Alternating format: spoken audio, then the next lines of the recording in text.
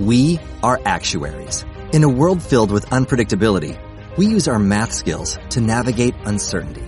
Actuaries make a difference in people's lives across industries and the world. Actuaries have the freedom to work anywhere, and according to U.S. News & World Report, we're the 25th top-paying career. Make an impact as a fact seeker and a truth teller. Use your math skills for good as an actuary. The world needs you. What if you could have a career where the opportunities are as vast as our nation, where it's not about mission statements, but a shared mission? At U.S. Customs and Border Protection, we go beyond to protect more than borders. From ship to shore, air to ground, cities to local communities, CBP agents and officers are keeping people safe. Join U.S. Customs and Border Protection and go beyond for something far greater than yourself. Learn more at cbp.gov/careers.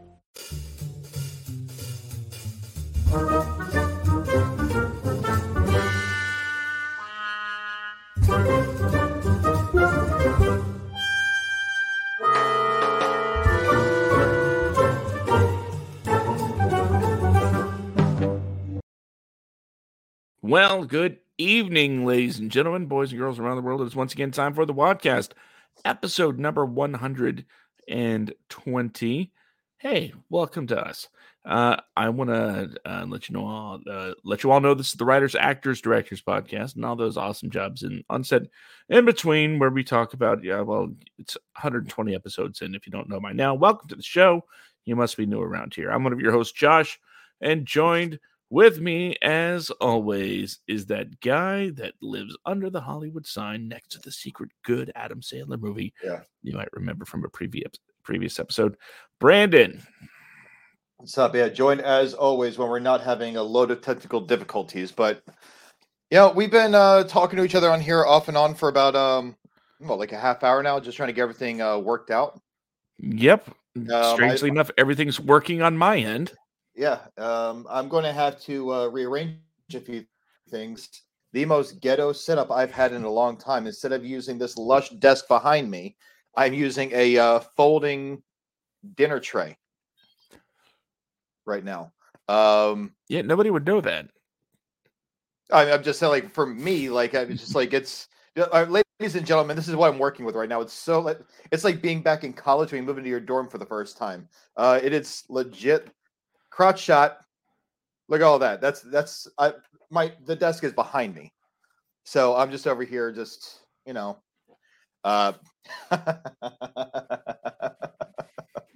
making the best of what we have so we can get this episode and actually hang out and talk to you fine people the world over. So that being the case, let's go ahead and dive into it. What are we talking about tonight? Because I've been so busy this week. I don't think I even made any posts for this show today. No, you didn't. Usually good at that. I'm It's usually like pretty you good didn't at that have stuff, any though. faith that we'd actually make it to air. I had questions. I didn't know how this was going to work. So, because I've never used the laptop for the show. Welcome to the 21st century, Brandon. I know, right? I use a smartphone, but apparently my phone's not that smart. So that being the case, all the difficulties that we've had has been because, well, I guess I could set up the Canon. I don't know if I can record like live video with a Canon if I have it all hooked up with the mic and all that stuff hanging off of it. If it's live, is it really recording? I said if it's live, is it really recording? Yeah, I mean, that's it. But either way, so we're here hanging out with everybody. Mm-hmm. That's us, the Hanger Outers. Yep. So anyway, Josh, it's good to have an episode again for the first time. Oh, Jesus, what? Like in 2 weeks, I think, right? And like the other week, it was kind of cut short because there are technical difficulties happening. Yeah, it's been a nightmare of epic proportions just to get this show on the air, and quite frankly, everything over the last couple of weeks has been kind of dark on our end for a variety of reasons. One of them, okay, quick story here. Over the last couple of weeks, and maybe even closer to 3 weeks, I legit thought I was dying. I had a hard time breathing, and there was all sorts of gunk in my head. I couldn't really think straight. And I kept thinking, well, this is it. This is how I go out, just in a haze of phlegm. That's the end of me. It's one of those, I guess, common guy overreactions. I'm sick. That means I'm dying, especially when you hit 40 and over. But as I kept trying to take, like tablets for cold and flu, and nothing was working, I just didn't know what to do. I was like, yep, I caught the deadly cold. And no, I'm not talking about COVID. I'm not, saying that, not by any stretch, but that very rare instance where someone dies of the common cold. And then someone said, well, are you running a fever? I was like, no, I'm not running a fever. It sounded more like, no, I'm not running a fever. Like, okay. Are you feeling nauseous? No. Okay. Then maybe it's just allergies. Like, wait, what? If it was allergies that made you act like a little baby the entire time, I swear to God, man. So they said, take a Claritin. Give me money. And I did. I'm like, this isn't good. Oh, yeah. Yeah, much better. I feel normal again. Yeah. Cool. So yes, my awful feeling, and quite frankly, maybe a tad bit overreacting, was due to my very first, mind you, bout with severe allergies. You got to really be careful, because you're giving us, like, how women give men like a lot of shit because when we get sick, we're big old babies and all that stuff. You're giving us a bad name. You're making that look real. It is real. It is not real. It's totally real. Nope. Fabrication, man. Fabrication. Hey, we can be our true selves here, Brandon. This is a safe space. It's a safe space. No, see, honestly, like, if I'm sick, I just like, I don't associate with anyone because I'm usually just like not in a good mood. Yeah, and you've known me for years. You've known me well enough to know that if I am not in, like, even on my best days, I'm kind of an asshole. So when I'm yeah. So when I'm sick, it's one of those deals where I honestly, I can't function. And what little patience I have is the very last reserve in the barrel. So it has to be used very carefully. Otherwise, I run out so quickly. I exhaust my supply of patience. So, but yeah, so it's like, I think when I had COVID, I wasn't trying to be an asshole, but I was a monumental dick when I had COVID. Like, I'm just going to the bathroom was like running a marathon for me, and I haven't ran since God. It's funny. I can tell you the last time I ran, and it was like 2003. Oh no, I remember when I ran. I remember the last time I ran. Target. I bought a copy of the Teenage Mutant Ninja Turtles video game on PS4. And I only ran because some kid was trying to show it to his mom, and he didn't know he could take the game out of the electronics section, so he put the game back to go get his mom, because it was like the very last copy, and that's the game I went there to go get. Uh-huh. So I ran to where the game was to snatch it up to where I could get the game before this little kid could convince his mom to buy it for him. That's good. And then as I'm checking out with the cashier, that's when the woman comes back. She's like, "Okay, I'll get it for you. It's your birthday." I'm like, "Oh."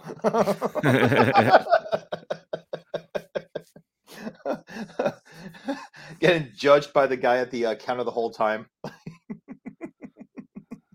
Are you sure you want this copy, sir? I was like, "We have it for Nintendo Switch." Like, "No, I want this one."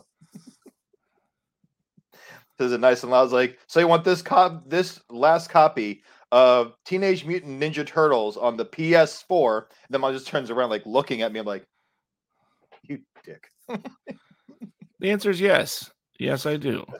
Let the lady with the disposable income get the other version. Listen, it's survival mode, okay? It's either me or the kid, and it's not my kid, so it's me.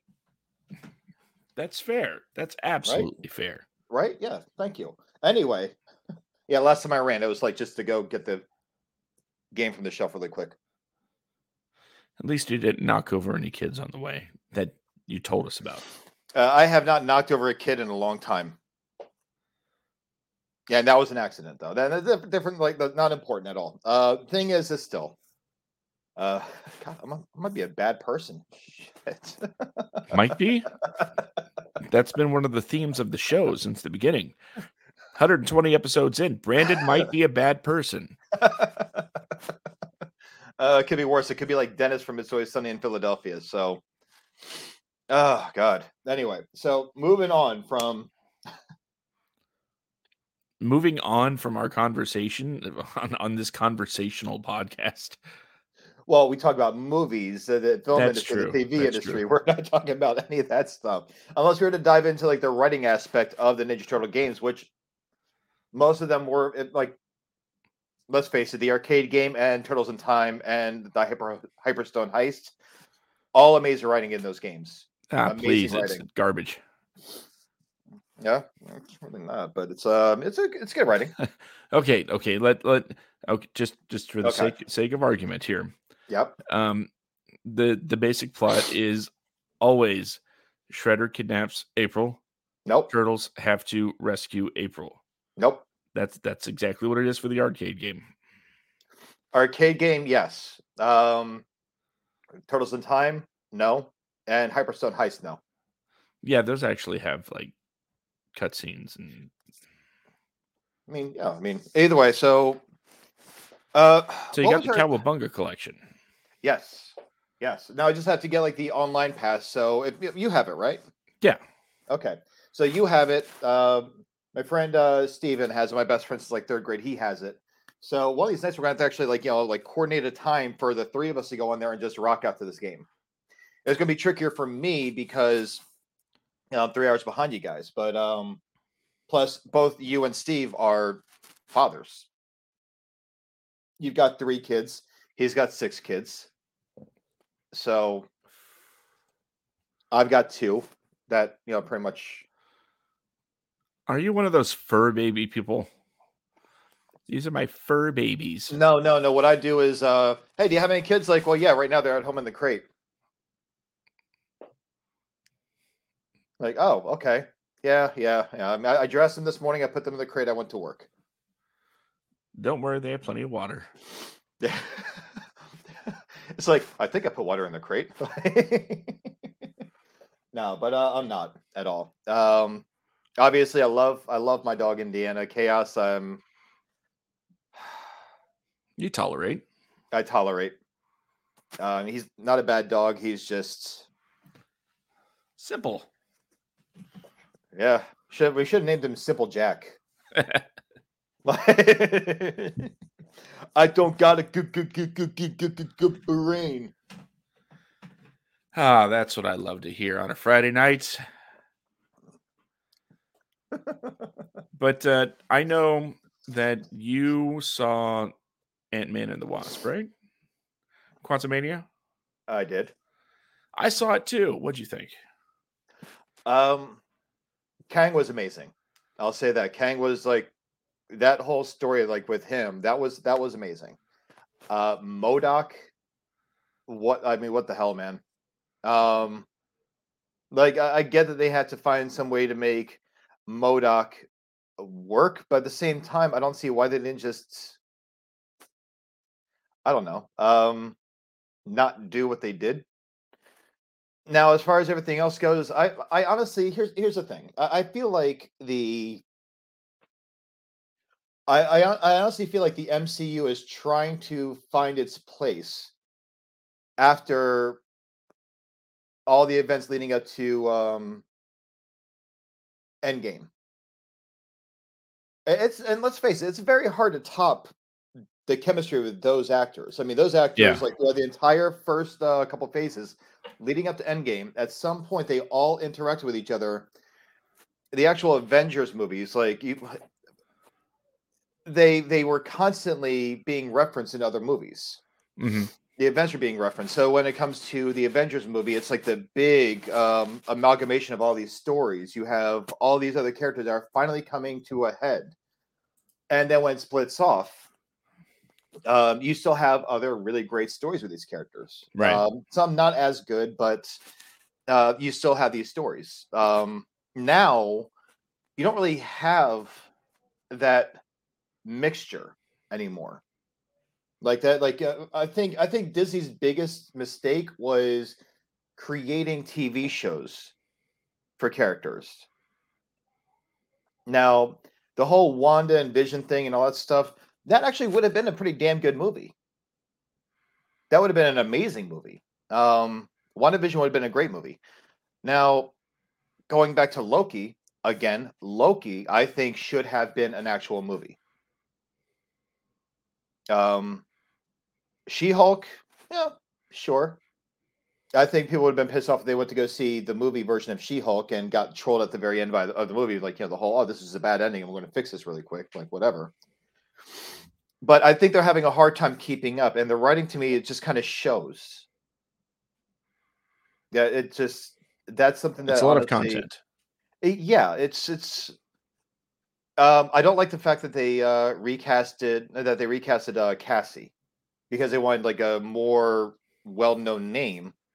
I don't know that much about the actress that played Cassie. I assume that's more for like the younger generation because she's been in a few things that kids can relate to.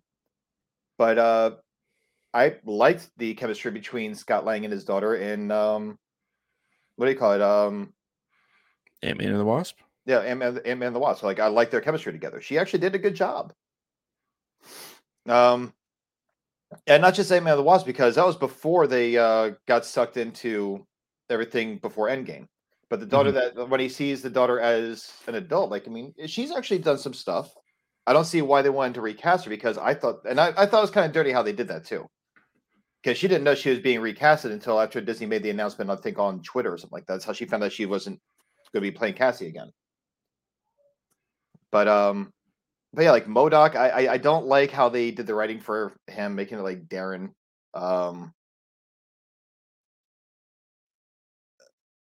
Yeah, I mean,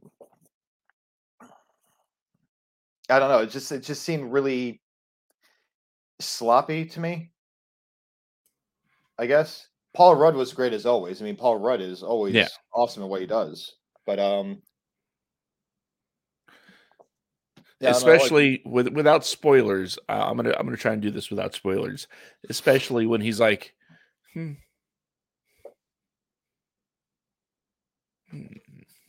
God, oh yeah, like yeah. Okay, yep.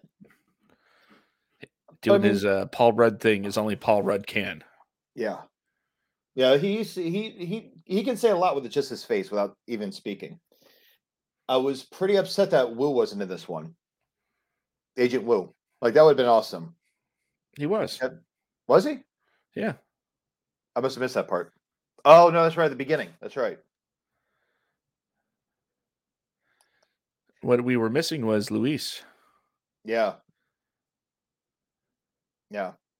I was like, I mean, Paul Rudd, like, I guess Lang and Wu's interactions are always awesome. They're always hysterical. Now Luis, like that would have been awesome, but I don't know. I honestly, I know that they have plans for this whole next like 2 phases of the MCU. I think they need to start picking up their game because they are losing a lot of the people that were there from the beginning. Like people are getting bored with these stories now. It's like, well, these aren't as good as the old ones.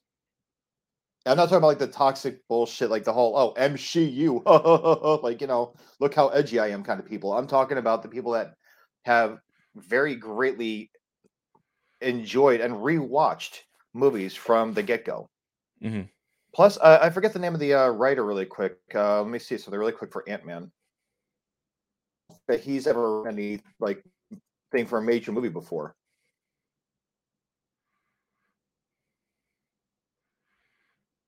Brandon doing his research. Let's see really quick. And this is the song about it. Brandon doing his research, and this is his song about it. Yep.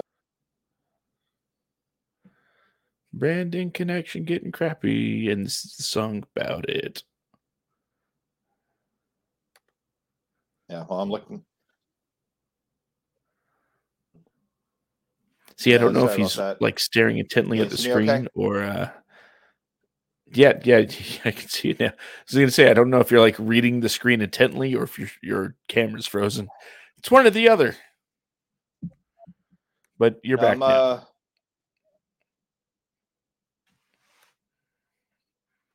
There we go. Let's see. Create 2 windows. That way I can have that open and see you and read this at the same time. So let's see.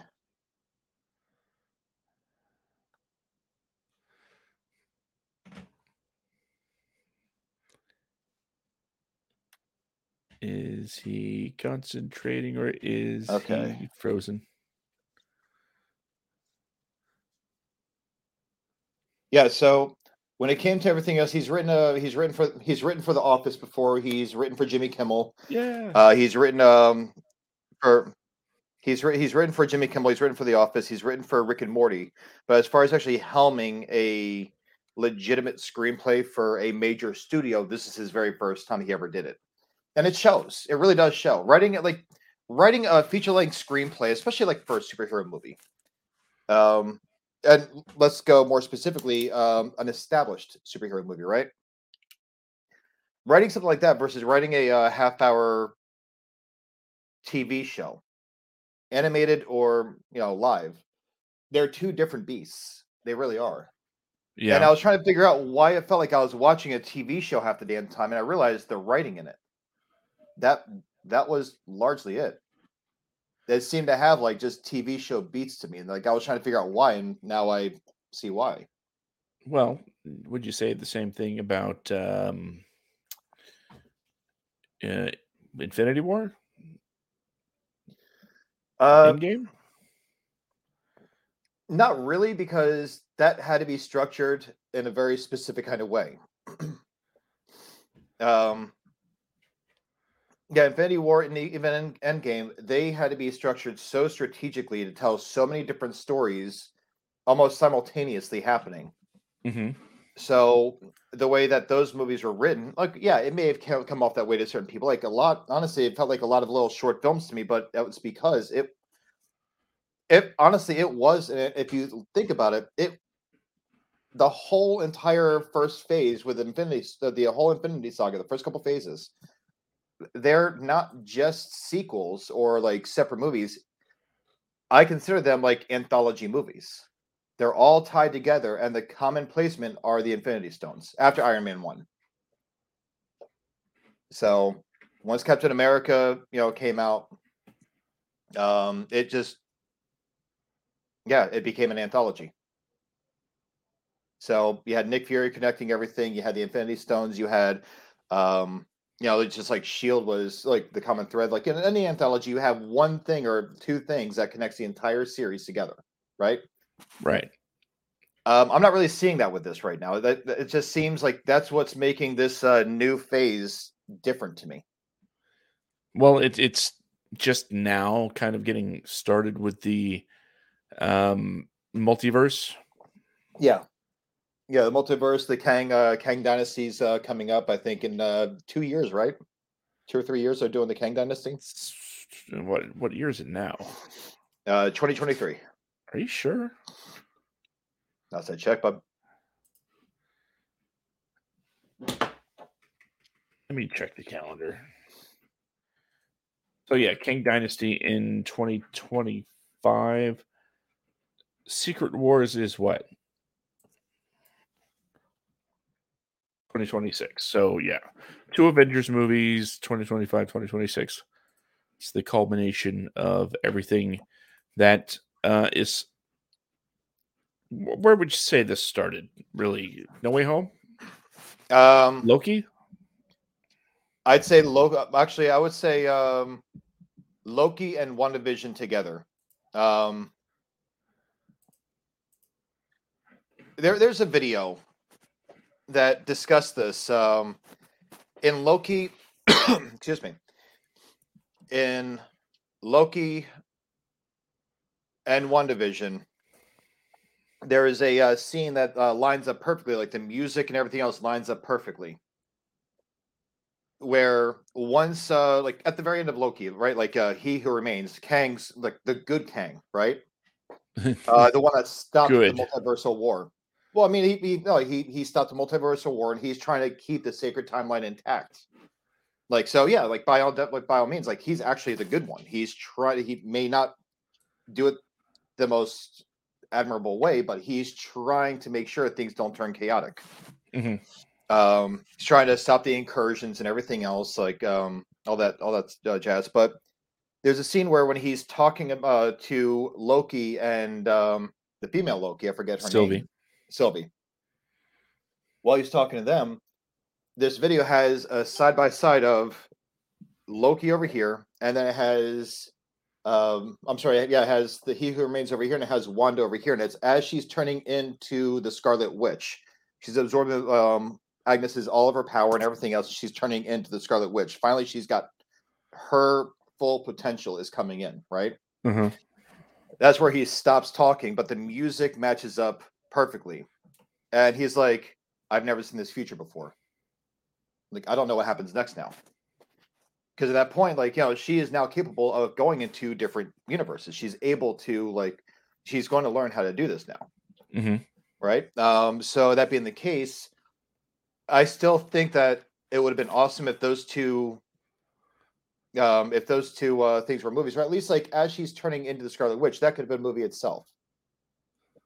Show her slow descent into madness. But yeah, I don't know. It's I think with No Way Home, it definitely added to it with the whole ripping open the multiverse. Twice? The beginning of the movie and at the very end when when the Green Goblin blows up the box and the bad spell gets on, creates all kinds of chaos. So, yeah. But I mean, I would like to see it get to the point where I'm actively looking forward to movies coming out again. Because like remember like when the first movies came out, like at the end of Captain America will return. Thor will return. Iron Man will return. You had all those things, so it's like you're actively looking forward to the next movie to come out. And now it's just like, I don't know. I'm always looking for the next thing to come out. I'm still loving all of this stuff. I enjoy it. I enjoyed Quantumania very much. I'm not going to say it's by any means a near perfect movie. I like essentially the entire Bill Murray thing. Oh yeah, probably could have just been cut. Yeah, that was very much a glorified cameo. And I appreciate the cameo, but it's always great. Necessary. Yeah, it's always great seeing Bill Murray, but that really was not necessary whatsoever. Like that it didn't do anything for the story. It didn't move it forward. And this is actually something I've seen in these screenwriting groups that we're members of in Facebook. Mm-hmm. Get rid of anything that does not move the story forward. Unless you have a name for yourself and you have studio backing, then you can write whatever you want. Bill Murray, just putting him in there is like, why? Yeah, it adds not much of anything to the plot other than we find out that she was involved with people while she was in the quantum realm. Yep. And that's it. That's the gist of it. Yeah. I mean, you could have just gotten. Well, plus they already spoke about that before this, didn't they? No. Is that when? Oh, that's right. No, that's right. It's right afterwards when. Yeah, that's right. It's right afterwards when Hank finds out that she's You know, and she's like, "Well, I have needs. Like, I was in here for like 30 years." Yeah, So, he had no idea that societies even existed in the quantum realm. yep. Yeah, he And thought she she was just said, like he thought she was just down there, like just like stuck there, and even thought like didn't even think that she was like dead or something like that. Like just I don't know about dead, but definitely probably trapped. not uh, in the best shape, Yeah. let alone thriving, helping someone. Anyone who don't want to get into spoilers, but yeah, he finds out that while she was away, she had a history, Yeah. and Bill Murray was a part of that. That's it. That's the entire. Can can I say something that's going to be a spoiler, kind of? Hold on. Okay. Okay, ladies and gentlemen, if you don't want to hear this part, mute it. If you don't, it's on you now because there's a little thing down here that says it's a spoiler. Um, the way that they got Darren back on their, I'm sorry, Modoc back on their side, or the way Cassie did rather. Like, you don't have to be a dick.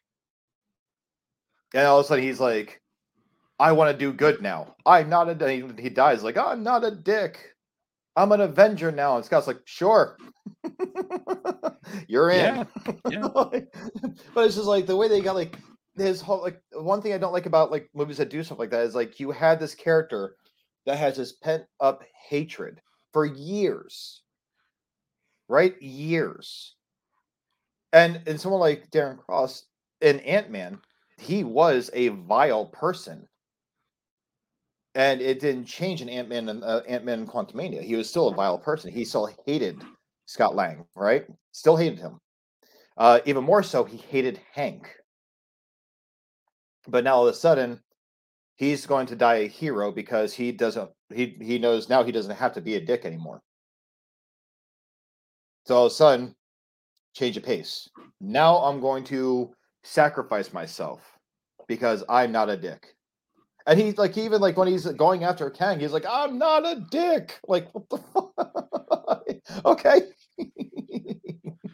Yeah, it's a character that didn't need a redemption arc. It's like, yeah, like MODOK is not a redeemable character by any means. Like, I mean,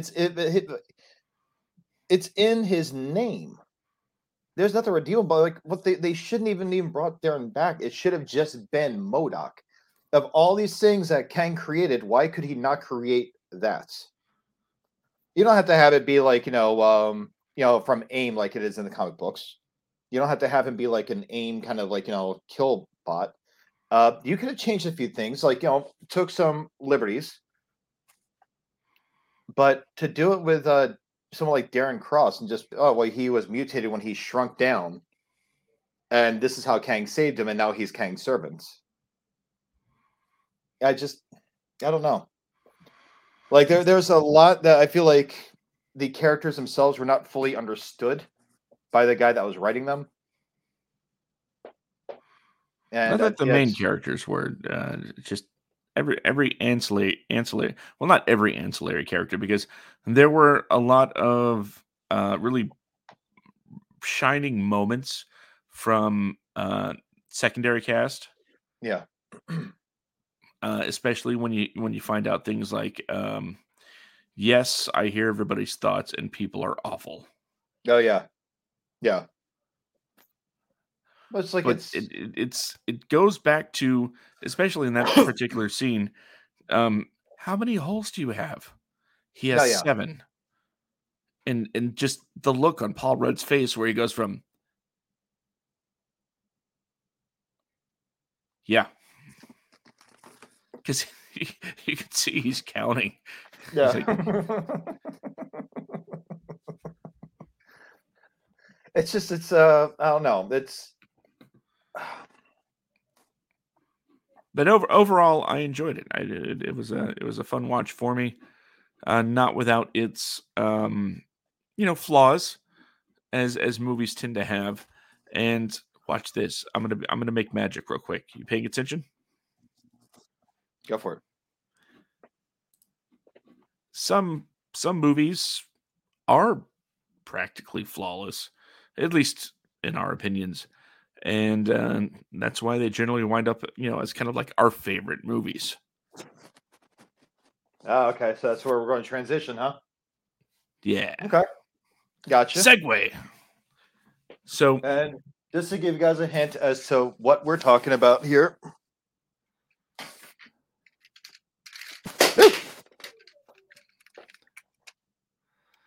That's right. We're talking about Robin Williams classic Toys. Yeah, Toys. I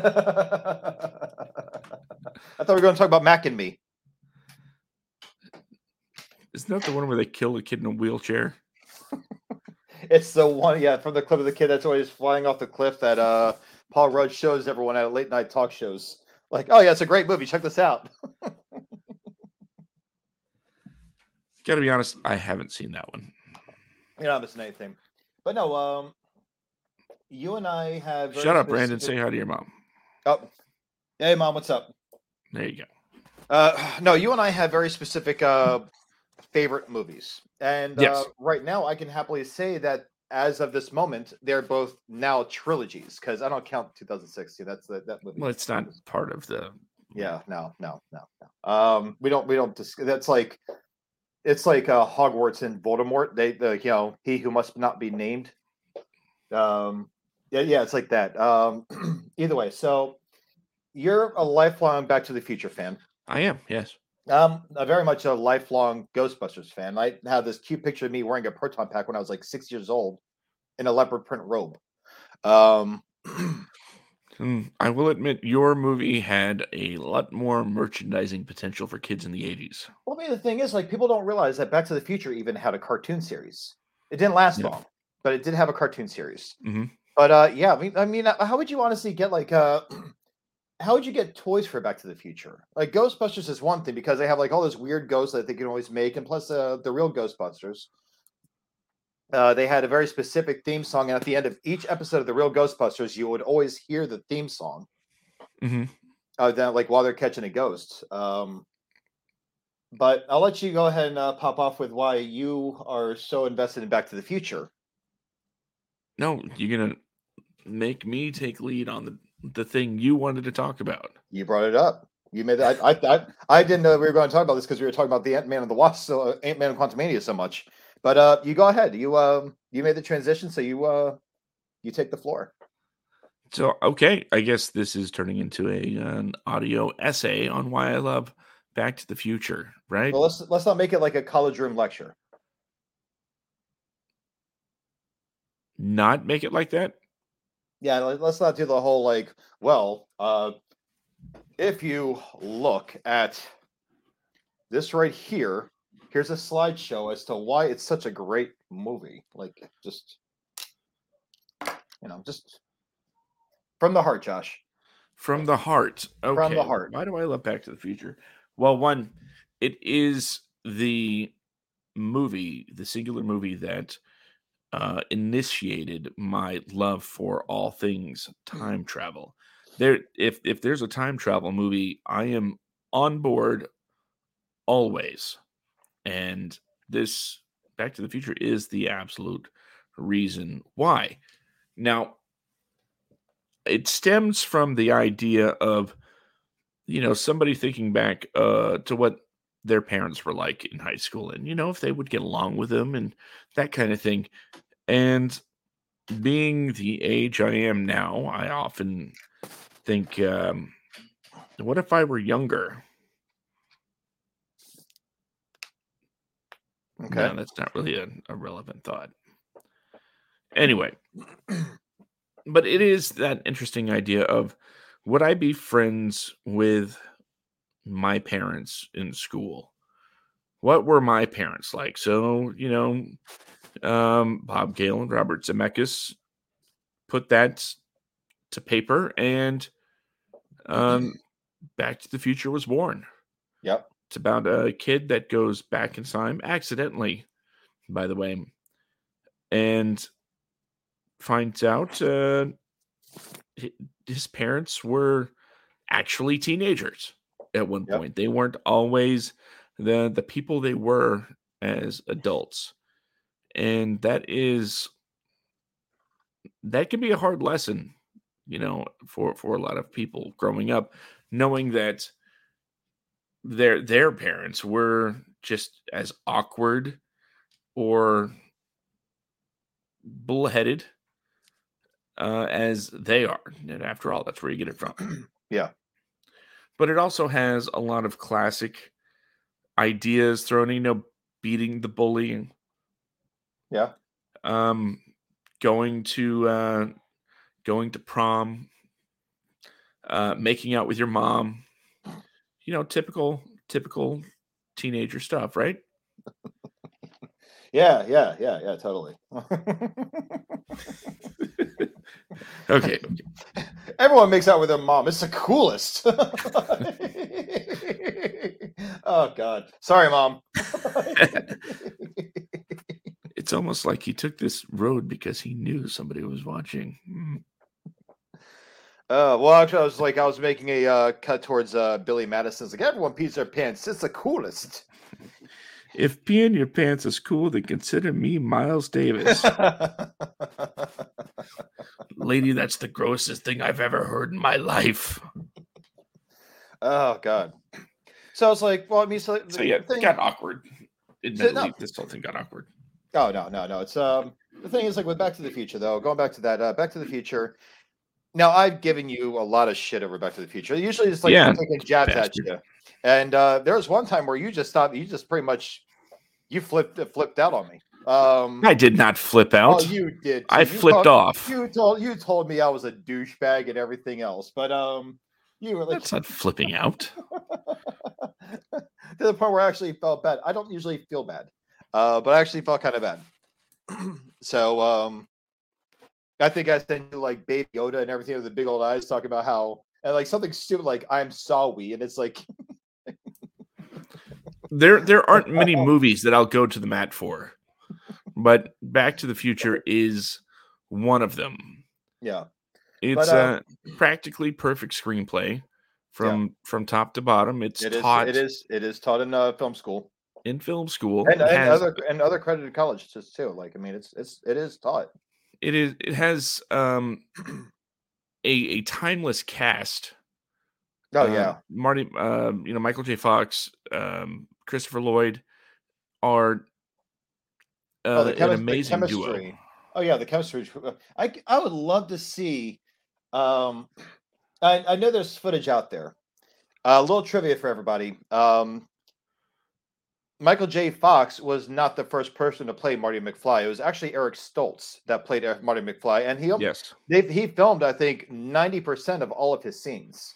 Quite a few, yes.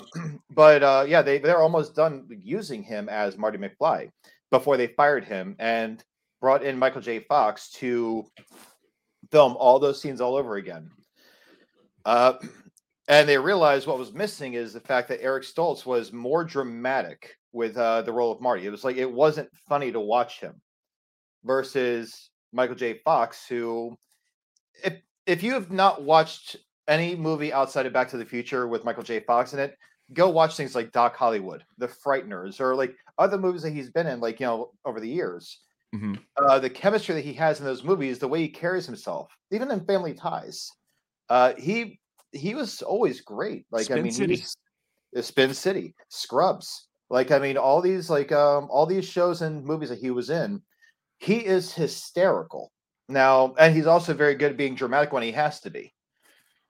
Now, that being the case, Eric Stoltz was nothing but dramatic. It was apparently just, even watching the footage I've seen of Eric Stoltz playing Marty McFly, it is boring in comparison. Mm-hmm.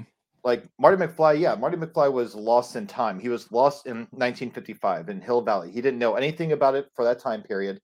It was straight up fish out of water, right? Yeah. But there was this drive in him. Like, he wasn't just wandering around like, oh my God, where am I? If you watch Eric Stoltz when he leaves the diner, he just kind of wanders out and walks across the park, across the street by the tower. Now, the clock tower. Marty McFly, when he leaves the diner, he almost gets hit by a car.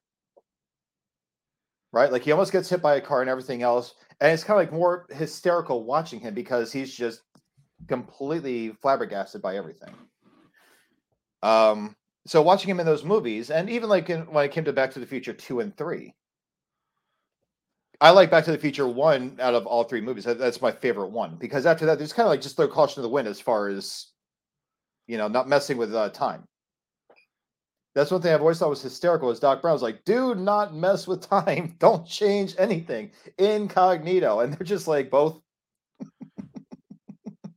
Well, gotta kind of wonder if the entire resolution of the first movie was, hey, we made everything better than it was before. Yeah, I know. I thought about that, but it's just like, just think like, as a physicist like Doc Brown, right?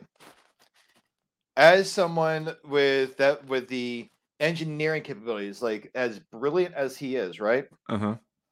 In Back to the Future 3, the whole thing was we got to say incognito. Uh-huh. Don't change time. We leave no trace of us being here, as little as possible. Hey, Marty, let's take a picture here. Well, as he said, the picture already exists. Did he say that in the movie? Yeah, that's how Marty knew that he was there. Oh no, but no, he knew he was there because in the original picture it was just Doc Brown. Right. So that's what I'm saying. They know at least a version of the picture exists. Yeah, I'm just saying, it just cracked me up that like Doc Brown would even like, well, I guess in his mind he's stranded there. Might as well live it up, right? Yeah, he's become a permanent fixture of that timeline in his mind. Yep. And then with Marty, though, it's like he goes back there to rescue Doc Brown. Like he goes back there with the explicit goal of getting him out of there. And Doc Brown at that point was even on, like, they were already planning their escape with the train and getting the DeLorean back up to 88 miles per hour. So they knew they were going to leave, and they're still like, you know what, photo op. Now there are callbacks like if they were hysterical, like when he's got like the pie pan, and he's like just like wings at the gun, and then you find out it's like says Frisbee. The guy's like, oh, Frisbee, the Frisbee Pie Company.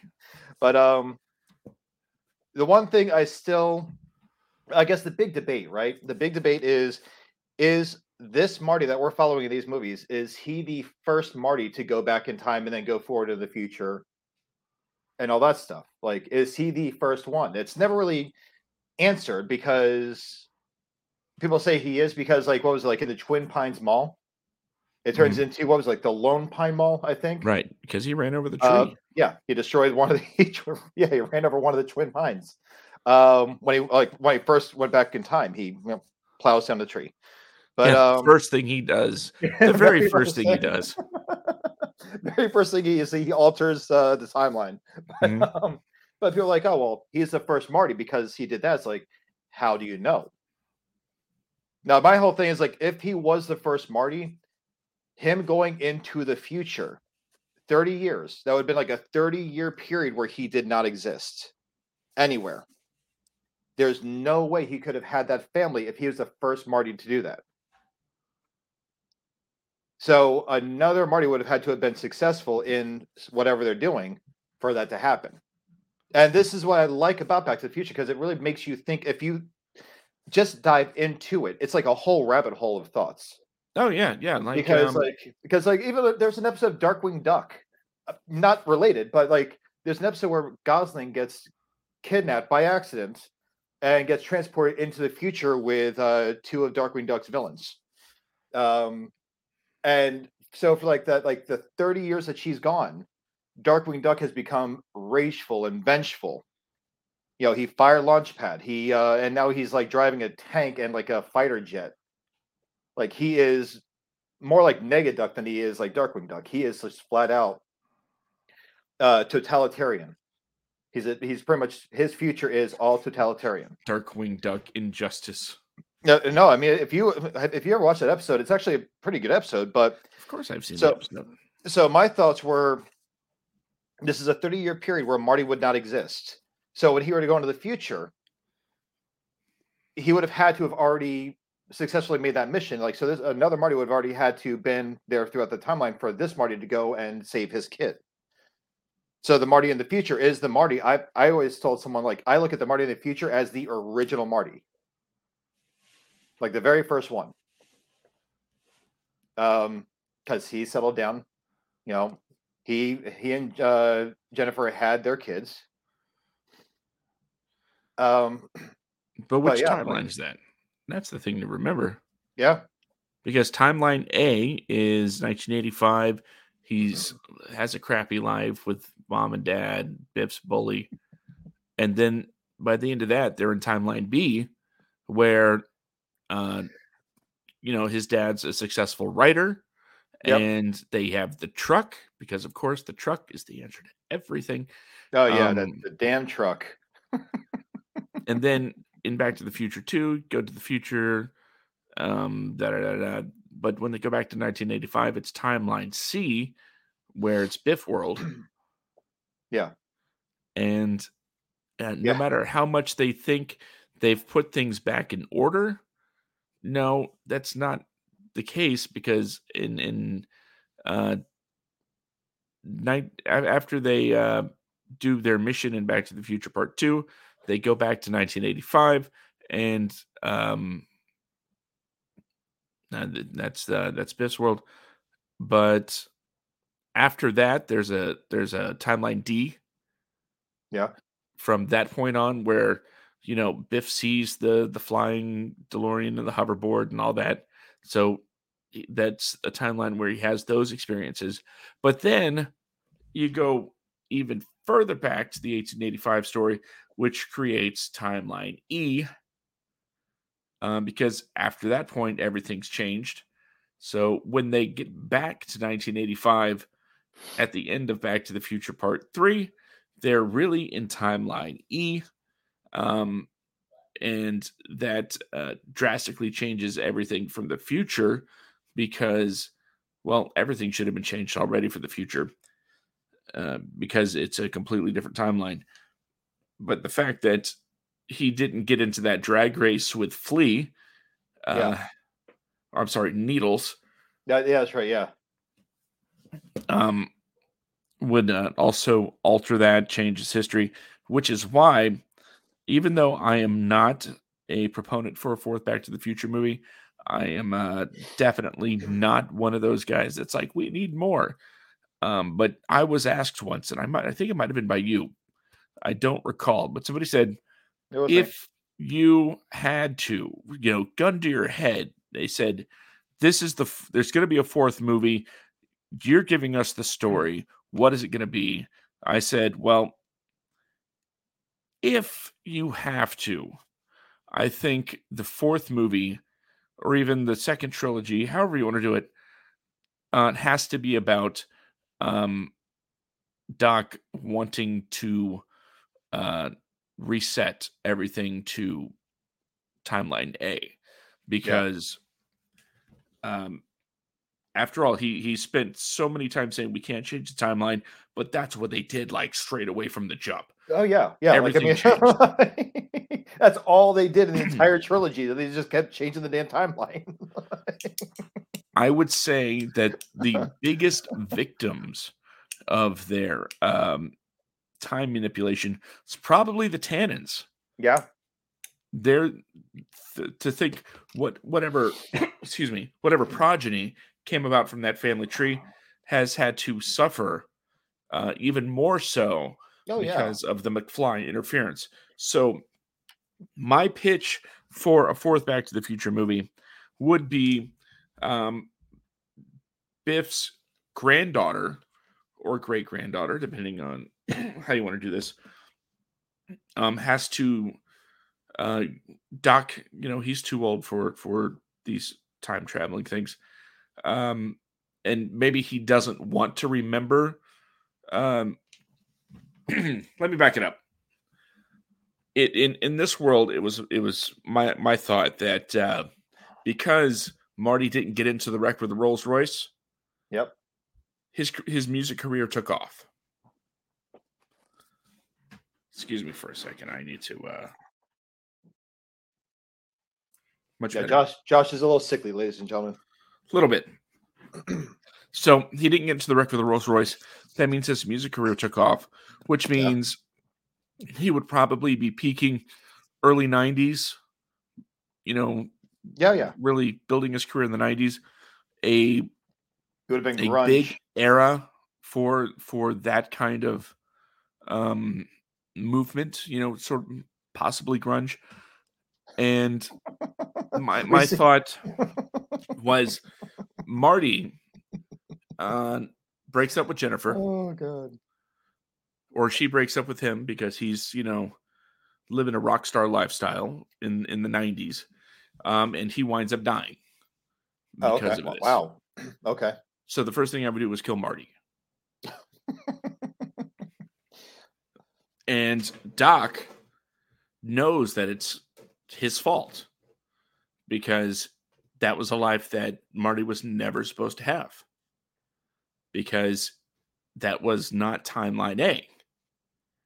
And he thinks the only way... Oh, and somewhere along the lines, his crippling depression makes, Clara leave him. Maybe she, has an accident somewhere. Maybe, whatever the case may be, Jules and Vern are out there. They're suffering. There's just a lot of bad stuff going on. Yeah. So Doc wants to erase all of it. And he decides that he doesn't need to go on the mission because he doesn't want to be able to remember. Yep. He doesn't want to remember this life. So he finds the one person that would benefit from getting this original timeline back, and that's a Tannen. Yep.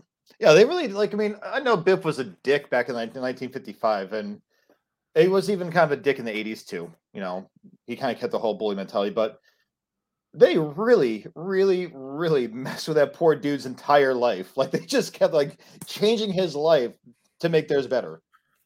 To the point where they made it so much worse. The thing about Biff, he did have his, full circle moment when he gets treated like crap by his grandkids. Oh, yeah. Yeah, it's already come to, playing, but he was so desperate to have a better life for himself because of how raw a deal he got from everything. And granted, you get the energy, I guess, largely the lesson is you get the energy that you put out in the world, right? Mm-hmm. Biff never really put none of the Tannens ever really put anything positive out in the universe. With them, it's always been very self-serving. Because even when he went back to the future in a deleted scene, Biff dies. When he goes back to 1955, no, I'm sorry, when he returns to the future, yeah, he dies. And it's not that he just, I think he fades out of time or something like that, right? Yeah, he just ceases to exist because he just destroyed the timeline where that reality was even possible. Yep. So yeah, but it's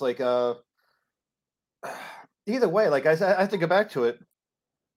There was really no character growth for Biff at all in any of the movies. Any of the Tannens, it was always a different version of Biff. It was you have the one 1955, you have Griff in 2015, and then you have Mad Dog Tannen back in 1985. I'm sorry, don't call me Mad Dog. Yeah. But and for some reason, Strickland is always in charge of. I know, right? Discipline. It's these people have never left Hill Valley. It's I have everything I need here. What? Oh, the clock tower. Oh, that's cool.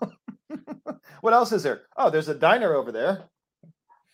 That's Three awesome. things you know are true. 3 things you know are true in Hill Valley. A Tannen's always going to be abusive. Yep. A Strickland's always going to try and keep him in line. Yep. And a McFly is always going to be a loser. Yep. Oh, man. And you would say that the Browns are going to always, and then you realize, no, it's just Doc. Doc is the only Brown in every generation. Yeah. Yeah. It's, it's I gotta say, Back to the Future, it's always had a special, I remember seeing, I think, Mom, I don't know if you're still with us on the show here listening in, but I believe when I was a kid, we lived in Florida, and we lived in the middle of East Bumble. It was middle of nowhere. When I say deep in the woods, I mean just deep in the woods. But we went to go see, I think, Back to the Future 3 at a drive-in. Okay. All right, Mom, you're still here. I think I'm right about this. I think we went to go see Back to the Future 3 at in a drive-in when I was a kid. At this point, I kind of knew about Back to the Future, but I was like, when I say little, I'm little tyke, super small. But I wasn't. I was not necessarily as adorable as I am today, but I was still kind of cute. But I remember being fascinated with everything because I didn't really know much about Back to the Future other than like I think watching it on VHS, possibly like watching one of them on VHS. I remember I didn't see Back to the Future 2 yet, but I remember like when I was a little bit older, when I was like second or third grade, the cartoon came out. And this is back when like you didn't like you had VHS tapes, but remember like the weekend, like Sundays on like old school TV, you could watch like the movies that they would have, right, Josh? Remember those days? Yeah. Like you'd have like your Sunday movies and everything else, like Fox or whatever, ABC, NBC. So that's how I actually saw Back to the Future 2 for the first time. It was on TV with all the commercials and things obviously cut out because it's limited for editing. But yeah, it's just like I've always liked it. It was always a great great series. I love the debates of which iteration of Marty is this, and also you have to wonder is like I look at it as like going back to Ant-Man and Quantumania. Come on, let's face it, Doc Brown is Kang, man. Just a Kang that constantly gets in trouble that Marty usually has to bail him out of. I'm sorry, had to bail him out of in the first movie. He had to give him the motivation to create time travel, right?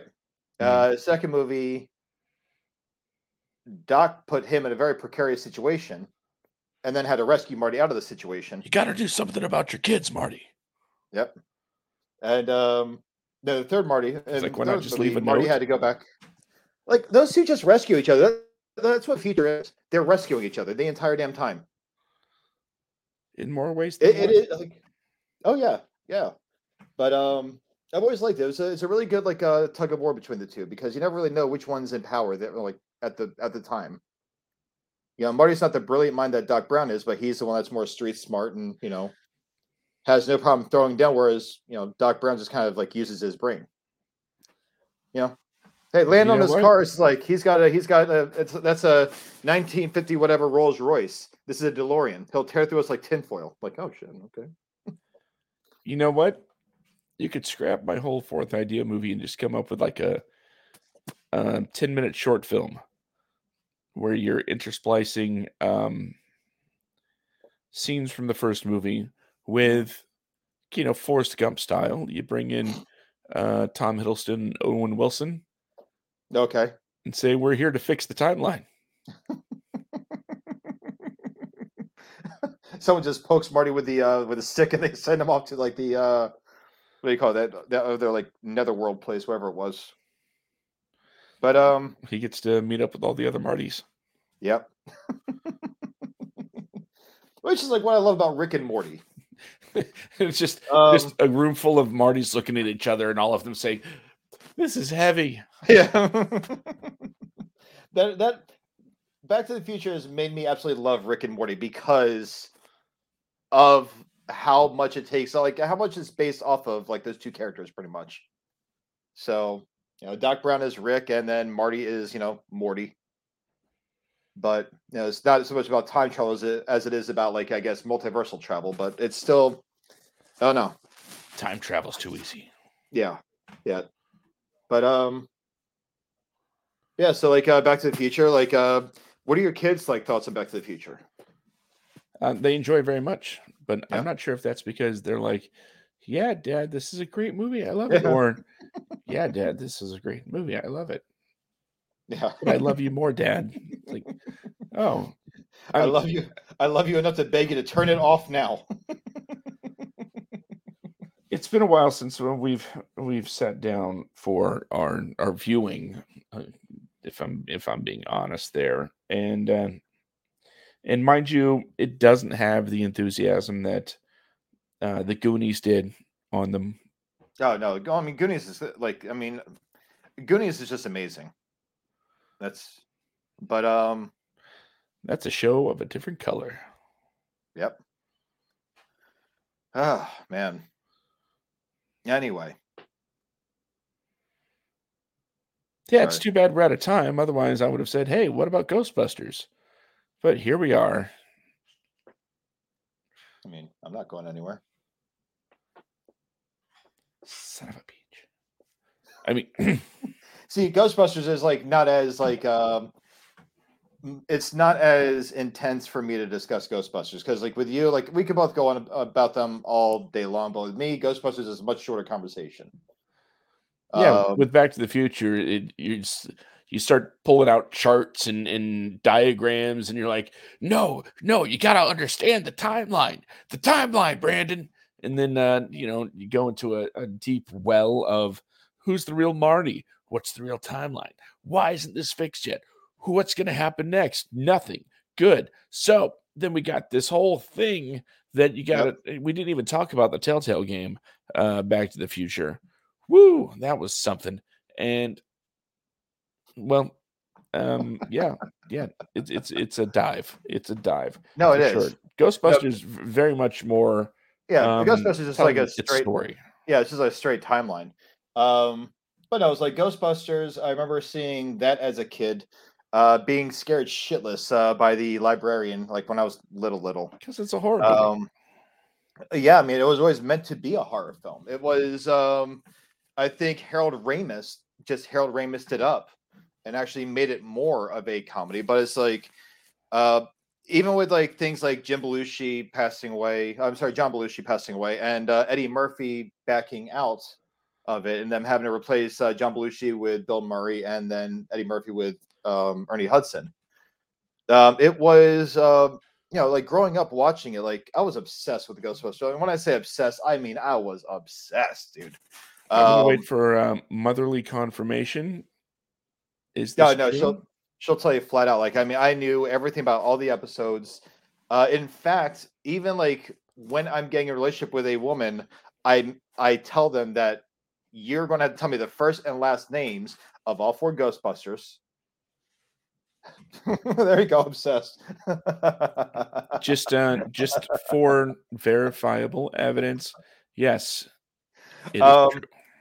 But it's like one of the things, like to date me, you have to tell me the first and last names of all 4 Ghostbusters, their accountant, their secretary, and in the movies, the girlfriend, and also the baby.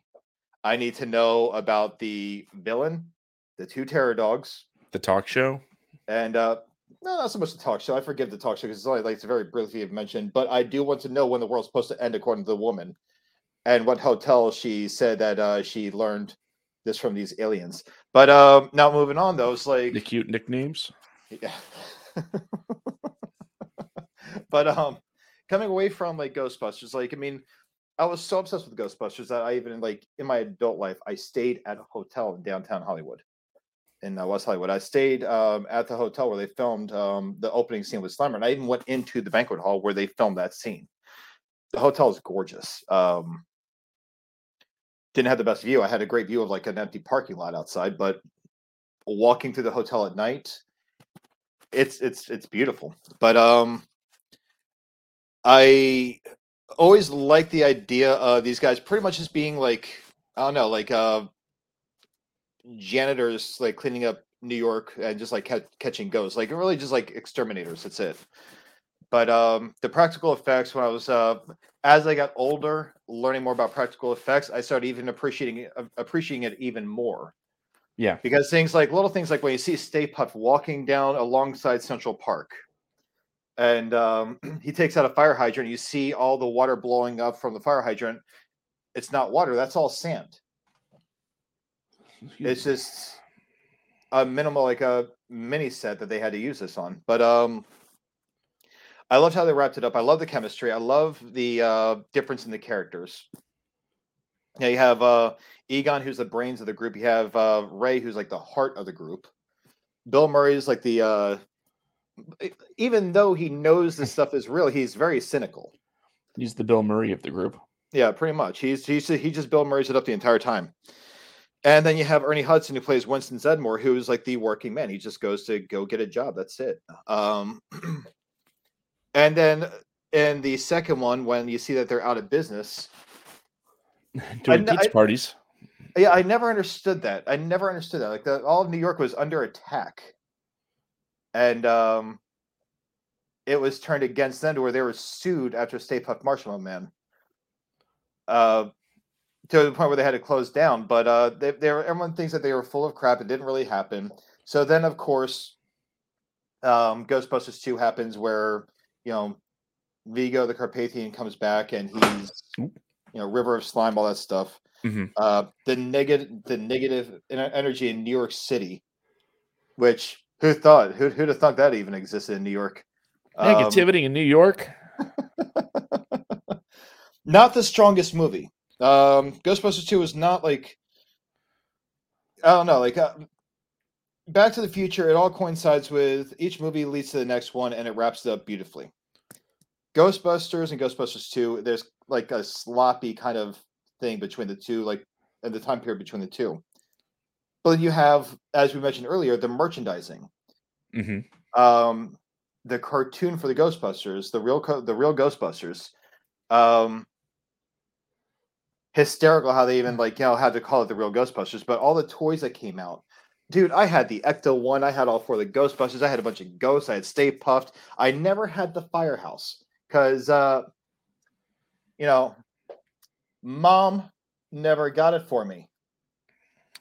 So I had no place to put the Ecto-1. So I had to. No, I'm joking, Mom. Well, if anything, that's more realistic because there's no place to park in New York. Yeah. But I was so obsessed with the cartoon and the movie when I was a kid. We lived, like I said, out. Well, this goes back to when we went to go see Ghostbusters. I'm sorry, Back to the Future 3. We lived in the middle of the woods in Anthony, Florida, out by Ocala. We had 2 horses that we were taking care of for somebody else. We had a chicken coop. We even had a sinkhole right by the place. I know I have several of those toys in your house. Best not let anyone play with those. But Brandon, you can't be selfish. No, bullshit. I can. You leave my Ghostbusters alone. But either way, we didn't have a lot. To say that we were living in poverty, looking back as an adult, I never knew we went without because my mom did a kick-ass job with what she had to work with. And it wasn't much, trust me. But either way, I remember there's a picture somewhere of me wearing cowboy boots, I think, with a box on my back with ropes strapped around my shoulders. And I stole her vacuum hose from the vacuum cleaner to go bust the horses like they were my ghosts. But oh yeah, it was a great time. I used to look forward to every Saturday morning watching a new episode of The Real Ghostbusters for years. Bowl of cereal, Saturday morning television. And to any one of your kids that might see this episode, you guys are missing out on an awesome 80s Saturday morning childhood. You're missing out. But Ghostbusters, unless, of course, they watched the episodes that were included on the DVD releases. Yeah, fair enough. But moving on, Ghostbusters 2, it was okay. I saw it when I was around what would be I guess 8 years old, 9 years old. Something like that. It was okay. 1984, 1989. So yeah, I was 7 and a half, almost 8 years old. But it was okay. I got more attached to it as I got older. But then I'll tell you right now, as an adult, seeing Ghostbusters in theaters for the very first time in my adult life, and I was 30 years old. Yeah. Dude, I was in tears because this is my favorite movie. I've never gotten a chance. It's like a Star Wars nut. Finally being able to see a younger Star Wars fan who has never seen the original episodes 4 through 6 unaltered in the theater and finally getting a chance to go see that. That was like me with Ghostbusters. I was in tears in the theater watching this movie. I'm gonna sneak something in there real quick. Yeah, go ahead. What's up? I saw Back to the Future. I mean, I probably saw it when I was 3, right? But that doesn't count. And during its original theatrical release. But I saw it when I was It's been 1 week since you looked at me. Yeah, in 1 week you looked at me. No, Take no. your head to the side. So I'm sorry. Hey, go ahead. We're gonna get flagged for because we're that good. Anyway, yeah. Can't tell us apart from bare naked ladies at all. trying to think how old I was 13 years ago. I was like 28. Okay. So I was about 28 when I saw Back to the Future in theaters for the first time. Yeah. Well, maybe not the first time, but for the first time and able to recollect it. Yeah.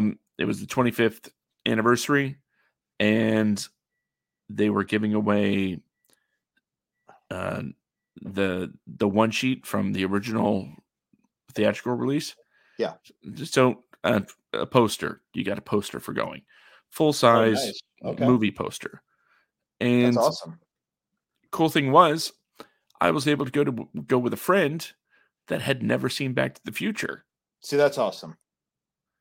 That's awesome. Now, how she and I were friends after finding out that information, I'll never know. But the fact of the matter was, I was able to bring someone new to the Back to the Future table with a first screening at a theater. First time they saw it was at a theater. So yes, yeah, it really sank its hooks in, and I was very proud of that moment. And anytime they re-release it, I'm always down to go see it in the theaters. Not like some of your local theaters that will just, hey, we're going to be showing this movie. It's not a new print. It's not anything. We're just showing it. It's fun to see older movies in the theaters, but when there's an event attached to it, that's when I feel the most inclined to head down. And the 25th anniversary, I was like, yes, absolutely. And it's like, and I mean, like, obviously, like, if you were to just look over my shoulder here, those are all Ghostbusters figures. If you look over my shoulder, you'll see a blank wall.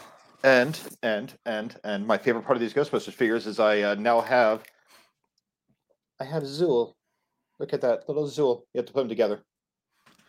And Zool's leg fell off. I think that's supposed to happen. But either way, so just while we're talking about things, are we breaking out our toys here? No. I'm going to break out something that does belong to you, though.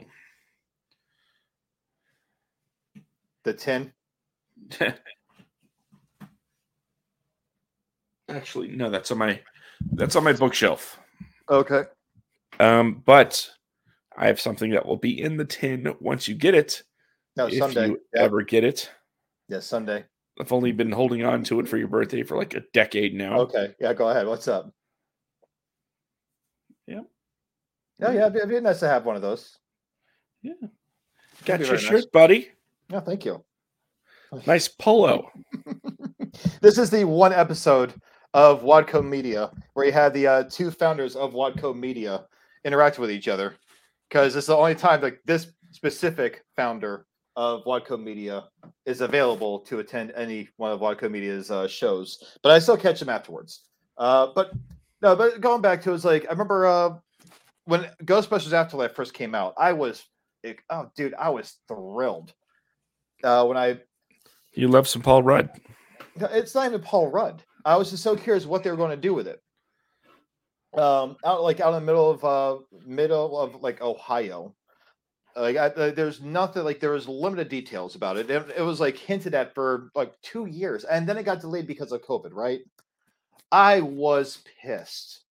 It got delayed by like a whole year for the release.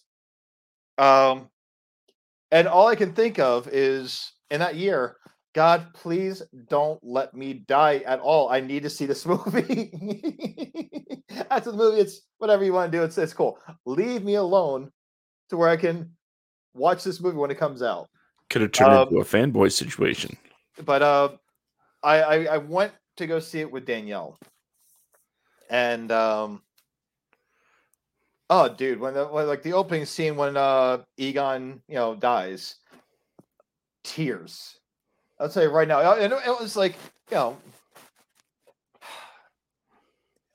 I was crying, dude. I was like, you would have thought that it was like, you would have thought that I lost my grandparents all over again. I was a mess. And then the movie carries forward and all that stuff.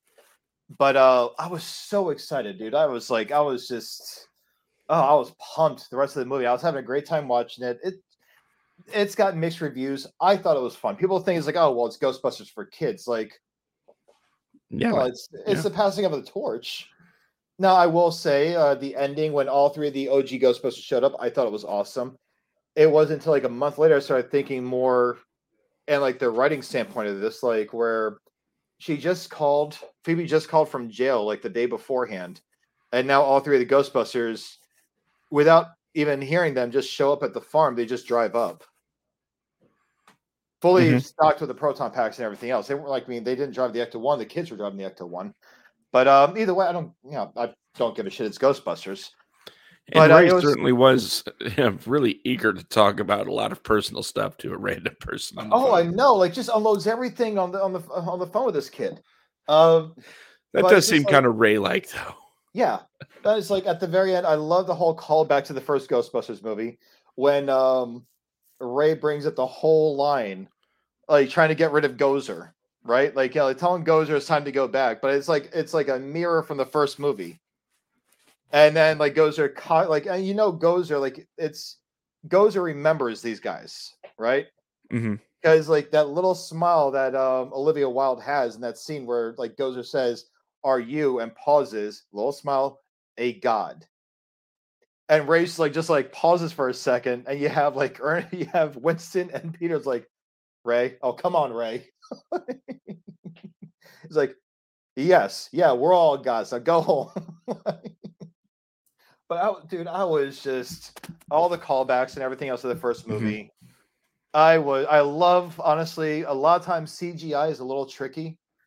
But the way they had Zuul and Vince Clorthos, yes, the Terror Dogs names, the way they showed them and how like once, I guess, like their interactions with people and how they possess people and stuff like that, I thought it was awesome. Actually showing them possess someone, get captured like in a trap, get let out of the trap, and possessing somebody else. Paul Rudd talking about how I was like, oh yeah, I hit my head on that bench back there. Like, so they remember what they were doing. They just had no control over themselves. I thought it was amazing. Like, I thought the whole movie, like, when Egon shows up at the very end of the movie and all the Ghostbusters were able to say their goodbyes to him. And that was one thing that did bother me about the movie, actually, was how Ray and the guys, they did not believe Egon. Like, that bothered me. Like, no, it's coming. It's like, no, it's not coming. You're crazy. Like, you guys are dicks to Egon, man. Except for Ernie. Ernie paid for everything. But dude, like it's always held a very, very special place in my heart. The Extreme Ghostbusters cartoon that came out in the 90s, that was awesome. But now they're making another one. They're already a Ghostbusters Firehouse, I think they're calling it. They're filming in London. The Ecto-1's already overseas. So I'm curious how they're going to go about doing that one. But Winston is going to be, I think, like one of the leads in that movie. And I guess I don't know if the kids are going to be in that one too, but yeah. Either way, I'm thrilled. I think they honestly should have stopped it after Afterlife, but just kind of hinted that Winston's going to get the company back together. But yeah. Yeah, but you know me, I don't like too many sequels to movies. I think like it gets to the point where you kind of like just destroy the sanctity of what made the movie special. You're on mute. I was saying it depends on what it is. Well, I mean, okay, like Back to the Future. Back to the Future 3 wrapped it up, right? Doc Brown and Clara Clayton, they're like, they have their boys, Jules and Vern. They're going off to do what they're going to do. Marty's got Jen. They're going to live their lives now. Everyone's kind of like just like the story's wrapped up. Yeah. It would have to take a hell of a movie to top those 3 movies. I just pitched it on this episode. No, you did, but it's like it would take, but like you're not Hollywood. Hollywood has a great way of destroying things. You're not wrong. Star Wars, the prequel trilogy, looking back, was not horrible. I still don't think it was great, but it wasn't horrible. The news trilogy that came out over the last couple of years, those just destroyed. Those directors, Kathleen Kennedy, just pulled their pants down, took a shit all over anything George Lucas ever built. I have my friend Shanna and I. We've spoken about Star Wars a few times. We do not count Star Wars, the newest trilogy, as being part of that series. It's like does like an extended universe kind of deal. And then going into horror films, look at Saw. The very first Saw movie was not a gory rampage of a movie. I don't know when the last time is that you saw that movie, but it's not really gory at all. Really, it's more of like a detective cat and mouse kind of game. Yeah, it's gory. It's really only gory in like 2 spots where the cop gets gets shot in the head, and where the doctor has to saw off his foot. After that, it just became more and more and more gory. There's the first trap. Huh? I said there's the first trap. But it's like you didn't really see anything with the first trap. She when she was stabbing the guy in the cellmate, like the cellmate was like, she did get the key from his stomach. Behind the eye. Oh, that was Saw 2. I'm pretty sure Saw 1. No, that was Saw 2. Yeah, I'm pretty sure Saw 1. No, Saw 2. Saw 1 starts off in the bathroom. Are you doing research right now? I promise you I'm right. Because you're talking about the Venus. You're talking about the Venus flytrap.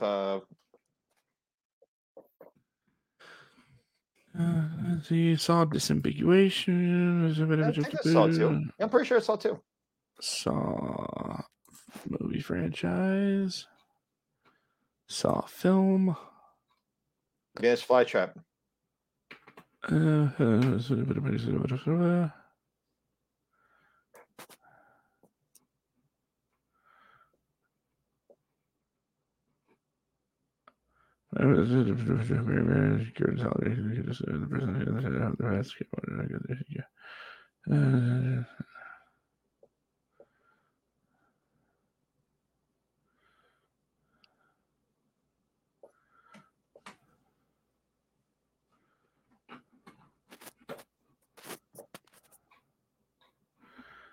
Keep talking, man. I'm. No. You ever see like CSI Miami? The dude with sunglasses. Yeah. Horatio. I'm waiting for you to tell me I'm right so I can do something. Okay, hold on.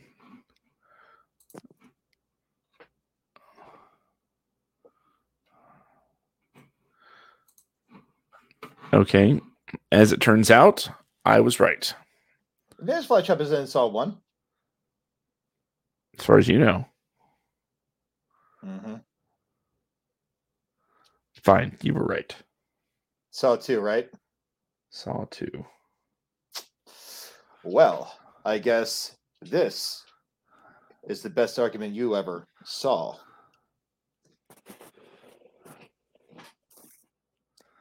Good night, everybody. See what I did there? Did you see it? That was awesome, wasn't it? You saw that? They were not sunglasses. It doesn't work the same way, but you know what? I'll just see myself out here. Either way, so Ghostbusters is awesome. So I'm worried about what they're going to do with like how many other sequels they're going to make. How many can you make and keep the sanctity of what makes the fans like excited for these movies? And it goes over to like as we were talking earlier in the beginning of the show with the MCU. Like how many times can you make sequels to these movies, and how can you make it to where people are excited to go see them? So like Ghostbusters to me is the same way. Like, I mean, I'm a diehard fan of Ghostbusters. I know everything about all the movies. I can recite almost the entire first movie beat for beat, line for line. But I don't if you keep making these movies and they become less and less special, Ghostbusters and Ghostbusters Afterlife to me are the best ones, but there's only really 3 that I give a shit about. But yeah, as long as I keep Paul Feig off of it, Feig, Paul Feig, keep him away from it. We're good. But he's already burnt that bridge with Dan Aykroyd, and Dan Aykroyd pretty much holds most of the rights to the Ghostbusters as it is. So he is the final say man. But anyway, on that note, it is 8:30. We've had a decent little show here. Yeah, look at the runtime. I guess we never saw that coming.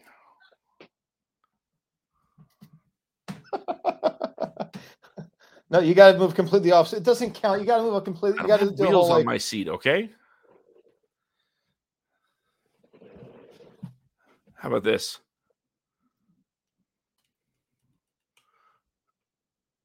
And the pay up doesn't really work all that well. No. It's okay. It's a technical difficulty. This is a wadcast. They kind of go hand in hand. So my camera operator sucks. the flagship. This is like the flagship show for the company, and we just we fuck up the most. And this was my one per episode. We mess up the most. Yeah. Like everyone else is like, Jen. She's just on point with what she does. You and her are great together. You and me, we just always mess shit up. So we're the boys. We're the wrecking crew. It's like, hey, what's going on? It's like, the hell if I know. What's this? That's why, I always, whenever I'm on a different show and I'm talking about the wadcast, like, what are you talking about this Friday? And I say, yeah, there it goes. They say, what are you talking about this Friday? And I say, I don't know. I'm not psychic, and it's not 5 minutes before air. So yeah, you gotta give us at least 5 minutes. Like even tonight, we didn't know what the hell we were going to be talking about. We started talking about Ant-Man, Quantumania, and we go into then it kind of a half hour, 40 minutes in, we get to the point that we spoke about a week ago. I didn't even make a poster for this show. I'm gonna have to make something now, but a after the fact thing. But anyway, yes, I am going to get going. I know it's late for you. I know you're not feeling well anyway, even though you look very handsome. So cute. Look at you. Yeah, that's a very special face. Yes, it is. My special boy, Josh. That's me. Oh God. I'm Batman. Oh, toys, right? Christ.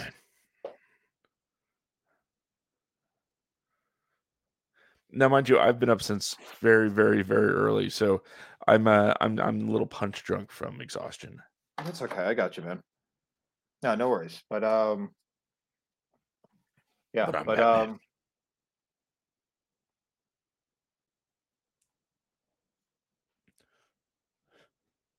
this is so stupid. We got to go, man. All right, this is getting late. All right, so I'm going to get going. BJacksman1982 for all the socials. Wadcast, Instagram, Facebook, facebook.com, instagram.com, both / the Wadcast. Give us a like, give us a follow. We have a TikTok. I'm trying to figure out what to even put on TikTok. The hell if I know. But yeah, do dances, do funny dances. Oh yeah, do dances. I'm thinking I'm thinking film trivia. Short little lists of trivia or whatever fun facts about films. Or just and there's a show that we have under Wadco Media that they discuss lists. They actually have a list throughout the show. But I'm thinking about doing something like that with the Wadcast because there are very specific things that me and Josh have spoken about in regards to screenwriters, directors, producers, stuff like that. So there's other things that I can discuss without diving into movies themselves. That, after all, WAD does stand for writers, actors, directors, and everything in between. Yeah, it does. But yeah, that being the case, I'm going to go. I've got an early morning tomorrow, and I'm not even tired. So, plus I have to go to the bathroom, and So I'm going to go. you got this. Do your Uncle Jesse or Danny Tanner Full House kind of talk with that godforsaken music that I just can't. You know what? They added a feature on this that lets me add music. So if I could find some actual, Full House inspirational music stuff, it'll probably be taken down or flagged for copyright. Probably, yeah. So if somebody out there can produce one of those, I'm going to go. I got to leave so badly. Okay, get out. I'm leaving. Good Friday, guys. Okay, here we are. Once again, just us. Me and you kids. As always, if you want to find out more about everything we do here at the podcast, you can start at the top, WatcoMedia.com, because that's who we are. It's how we produce all of the fine programming at Watco Media. There's going to be some special announcements coming up soon. Some programming changes to make note of, including, how's this for a tease? One series ending and another beginning. So expect more information on that in the future. But go to WatcoMedia.com, where none of that information will be available. But it will at least link you to all the social media accounts like Facebook, where you can like it and get all the awesome updates that you'll need to stay up to date on what we're doing here at Watco Media. And while you're on Facebook giving everything a like, why don't you go to 1021's Facebook page, give that a like. Go to the Wadcast Facebook page, give that a like. And then you'll be able to stay up to date with all of the wonderful goings on with the running programs here at Watco Media. Anywho, yeah, you see, I just promote the website now. But something the website also has is a Patreon. I'm not going to ask you to do anything with that, because that means I would have to do something, and I think I do a lot. I do so much. But if you want to order a shirt or something from the merchandise site, at least I'll feel better knowing that you felt so inclined to give to the cause, but you also get something tangible in return. So shirts, coffee mugs, notebooks, whatever the case may be, if you feel like you like what we do and you want to help out in some small way, then by all means, hit the merch shop. I tried to post on the Facebook pages when things go on sale, and they do so quite frequently. So it's sometimes hard to keep up with how much they actually go on sale. I'm not going to say, make sure you pay full price for Brandon's already calling me. I'm still on the air, you Jackus. Anyway, I'm not going to say, hey, go make sure you pay full price for whatever you buy. No. Keep an eye on the Facebook page. I'll let you know when there's a sale, and you can get the stuff at a discounted rate, because I just think it's cool that, I make these designs and people would actually want to wear them. That's all I'm saying. But anyway, on to the final thought, the final message, the message that I've delivered 119 times and now 120 times. Every time, I think there was one exception. Anyway, remember, the only thing standing between you and your dreams is you.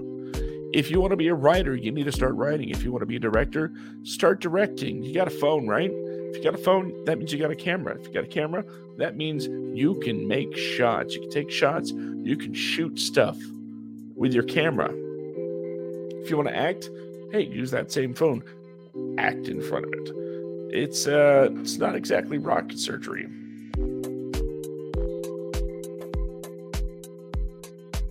The point is, you got to stop giving yourself reasons and excuses not to do something, and just start doing it. If you go through WatcoMedia.com to the YouTube channel, you'll see playlists that have select short films that I've been associated with or in, or whatever the case may be. Are they the greatest things in the world? No. But the fact of the matter is, I read this somewhere, Your project doesn't have to be good. It just has to be made. And you're not going to do that just sitting there. So get to it. Get to work. Be the thing you want to be. Because guess what? There's nobody stopping you. Nobody. You don't need permission to create. I'm just letting you know. Well, that's it. This has been the Wadcast episode number 120. Writers, Actors, Directors Podcast. I am Josh, the guy that ditched us. That's Brandon. And we will be back next week with episode number 121. What are we going to talk about? Hell if I know. It's not 5 minutes before air, and I'm not psychic. So until next week, have fun. And you know what? Here's another little thing I'm going to add. You can choose to be anything you want. So always choose to be kind.